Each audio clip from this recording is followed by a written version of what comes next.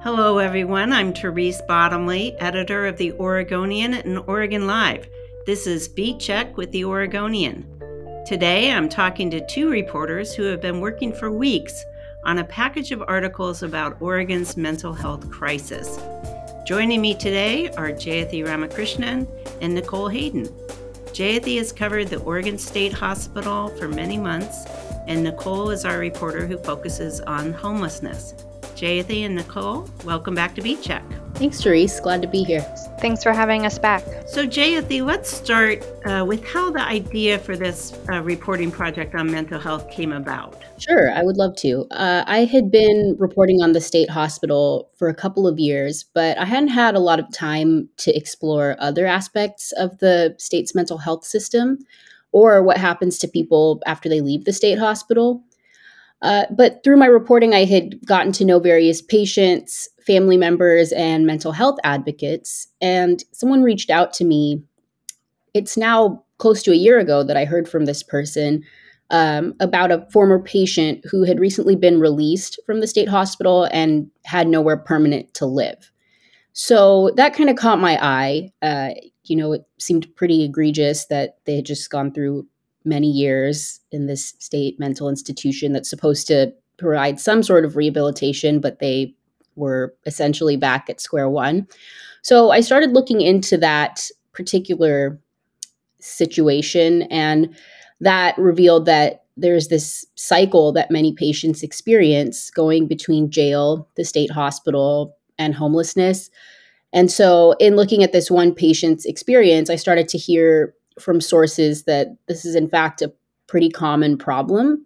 So, that kind of set me on the path of trying to understand why it's so hard to find community care or services once someone leaves the state hospital, but maybe still needs some support. And it also became clear to me that the state hospital is only one small slice of the state's mental health system. And it was important to get a better understanding of the rest of it. And as your article noted, the idea was that the government would de-emphasize institutional settings for the mentally ill, and the concept was the community care would step in and take its place and provide care to people in the community. And we know that really hasn't happened. But the story of disinvestment in institutions has been told before, as you noted, going back many administrations. So how did you approach this reporting challenge of making it fresh and new for readers? I think it really came down to the people that I talked to. I think there's always going to be this story of the institutions failing or the systems failing, but what really makes it relevant and new is hearing the individual stories of people. And so I think being able to talk to 3 former state hospital patients who had fairly recently gone through that experience was far and away the most important part.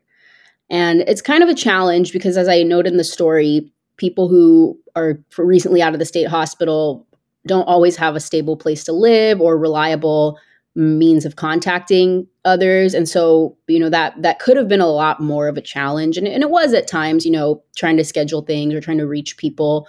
But I was really fortunate to be able to connect with some mental health advocates who were good liaisons. And that made it a lot easier to hear from patients themselves.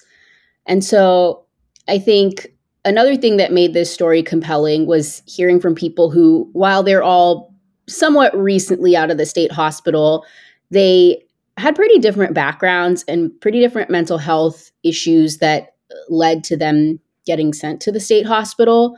But despite their varying experiences that led to that point, they all had pretty similar challenges when they left. So, and that was, a lack of a concrete plan from the state or from those who were supposed to be kind of setting things up for them for what was going to happen afterwards, feeling unprepared to live on their own. And I think in all of the cases, feeling like almost more traumatized when they left the state hospital than when they entered. And so I think that hearing those very different stories all kind of leading to a similar place really helped illustrate how those systemic problems can play out. Nicole, the second part of the series dealt with how Oregon, the state of Oregon in general, is ranked very low in terms of services for helping the mentally ill. So tell us about what you found. Yeah, we found Oregon ranks as one of the worst states in the country at addressing people's mental health needs. And that was determined based on investigating how many people in the state report having a mental illness and their ease of accessing care. And we rank so terribly, primarily because our residents have one of the highest rates of self reported mental illness, with 27% of adults indicating such. Only Utah ranked worse than us. And in our reporting, we also found that Oregon has a lot of trauma and psychosis, comparable to places like Appalachia. And our local experts here surmise that could be from decades of generational poverty, possibly the everlasting effects of the exit of the timber industry, and that just how the lack of mental health resources when people can't access what they need, it compounds symptoms and kind of exacerbates things. And a small thing that maybe started off as easy to handle diagnosis can kind of escalate into something more severe like psychosis. Yeah, that's interesting. Oregon had a very strong timber economy where people with a high school education could make family wage jobs and have a career in the local mill. Mm-hmm. And many decades ago, that blew up and people lost that ability. Mm-hmm. And it did fundamentally change Oregon's economy and Oregon's small towns. So Jayathy had talked a little bit about the difficulty of continuity of reporting and finding people and connecting with them. The intersection of untreated mental illness and homelessness is pretty well known. So I'm sure that you are very familiar with that challenge as well, finding people and then finding them again to check in with them. But did you learn anything new while working on this project? I mean, does it change how you approach your beat covering people experiencing homelessness? I feel like for a long time, my beat has not just been homelessness, but every story I've written also has kind of an overlap with some sort of mental health systems challenge. And I think my reporting just like reinforced what we have known for a long time, that there's a lack of mental health resources for everyone in the state, but for some people, accessing that is even harder, and that a mental health diagnosis, sometimes that can be part of the cause of homelessness, and it's definitely something that makes it significantly harder to leave the street and find housing, because what may seem like an easy task for us, submit maybe a housing application, it could be very difficult and overwhelming, and maybe someone is not in a mental state where they can logically understand that without some extensive assistance. And this is a topic we plan to explore more deeply in our project, and that will be one of the stories coming in the next few weeks. So that's definitely a big concern coming up. Excellent. Jayathy, going to that issue of solutions, I mean, what are people talking about by way of solutions? And is this just going to go on for years and years and years? And I know that Oregon Health Authority recently did an audit of mental health services, but what is the conversation around what we might be able to do about this problem? Yeah, that is also something that we're hoping to dig into in future reporting for this project. So I hope we'll have a better answer for this in the coming months. But there were a few things that came up again and again in the people that I talked to. First, funding, as you said, investment or lack thereof has been a huge problem for decades. And so there needs to be more funding, and it needs to be sustained over the long term, particularly for community mental health beds and services. And so it seems like the tide has started to turn. At least the last couple of legislative sessions have included some major investments for behavioral health. But advocates have said it can't just be a one-time investment or something we just focus on for a couple of years and then the problem goes away. It has to be sustained, ongoing attention to these issues. And I would say the other thing that came up a lot is that there needs to be more intervention at the front end. So many advocates said that there are a lot of patients who end up at the state hospital who really wouldn't need to be there if there was some sort of mental health support available to them before they got to the point of being arrested. Most of the patients in the state hospital are there through the criminal justice system. So before they got arrested and charged with the crime and sent to the state hospital, many patients are seeking treatment long before that ever happens. And as one of the patients that we talked to in the story says, he couldn't get it. And something small like regular check-ins from a peer support person or somebody who's not law enforcement, who's not necessarily a clinician, but kind of can help de-escalate, that could be really helpful and help a lot of patients avoid ever having to go to the state hospital in the first place. So you're right. I mean, people may be arrested and then quickly found to be in need of acute mental health services and go to the state hospital, or the judge says they're not able to aid and assist, or they need to assess whether they're able to aid and assist in their defense, and they go to the state hospital. But Oregon it's pretty hard for a family member who has someone who is suffering acutely and is not medicated. It's pretty hard for a family member to go to court and get them committed civilly to kind of force the question of medication or treatment. So is anybody talking about making it easier for the civil commitment process to work for family members who are concerned about a loved one? People are talking about it. I didn't spend a ton of time looking into civil commitments for this story, but it did pop up. And you're right that for patients who haven't been charged with crimes but are found to need mental health treatment, the path to the state hospital is pretty narrow. And while that might not be the only solution, but it is one. And in the past, a lot more of the state hospital population was these involuntary commitments for people not charged with crimes. And so there has been some discussion about it. I think the legislative session that just ended, there was some, but nothing concrete from it. And some prosecutors have also expressed concern over how hard it is to civilly commit patients. So it is being discussed. The only action I'm aware of, there was a recent court order that makes it slightly easier, or like kind of relaxes the boundaries or the rules for committing a person civilly. But I think the patients that are in the state hospital on civil commitments is still a very, very small portion of that population. So it remains to be seen. Like I said, I didn't do a ton of looking into this particular issue, but from what I know, it's not made a ton of progress forward.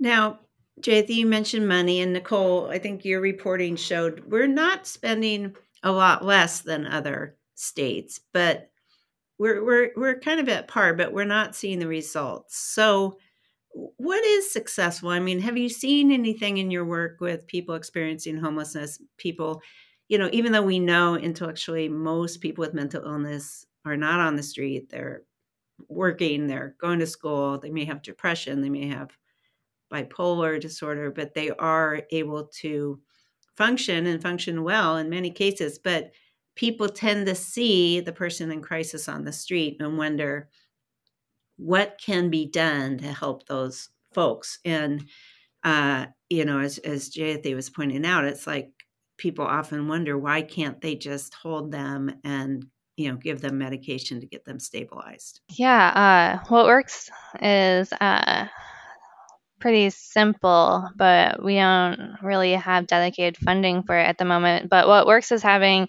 enough mental health beds available where people can stay for longer periods of time, more than 72 hours or a week, to kind of get their medication regulated, get some other supports to help them kind of ease back into day-to-day life.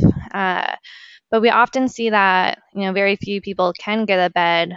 And when they do, it's often that short-term emergency bed.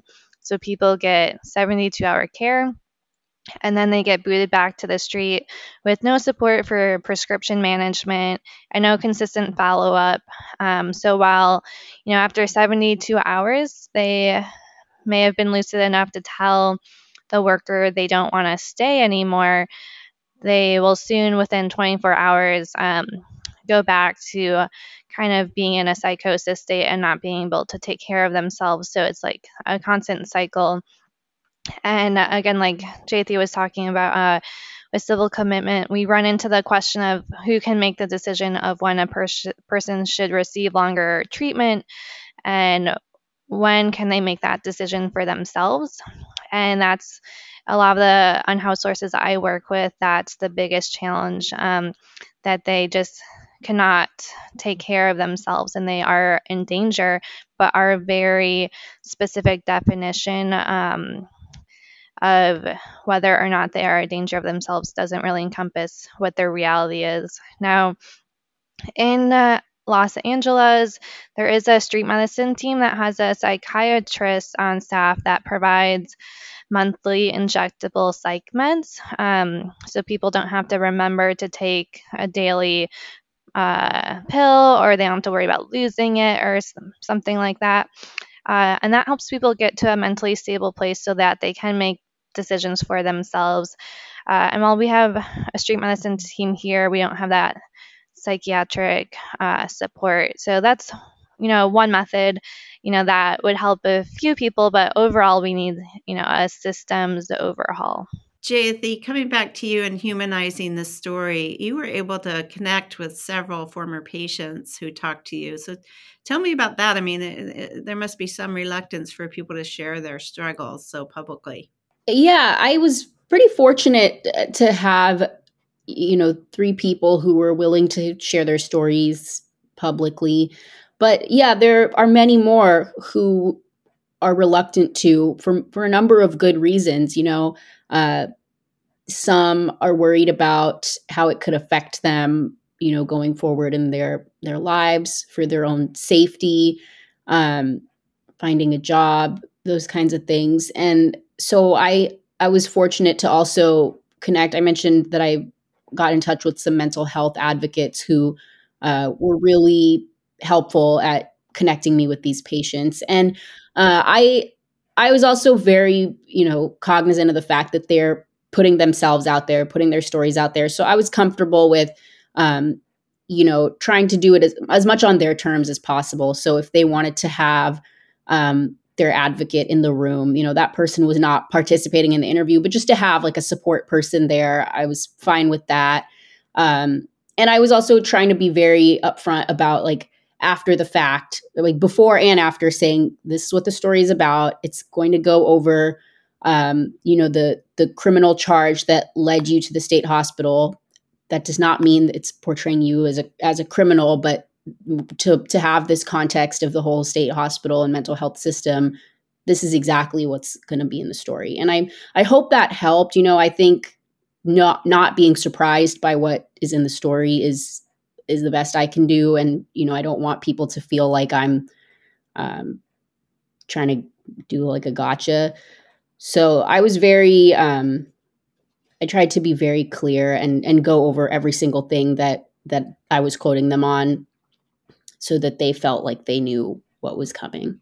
Yeah, you both brought a lot of compassion and humanity, and I look forward to more. I know that you're both working on more stories, and people will be able to read your work at OregonLive.com/mental health. So thank you both for sharing your expertise, and with that, I'll call it a wrap. Thanks so much for listening to Beat Check with the Oregonian. If you like this show, give us a 5-star rating and review in Apple Podcasts.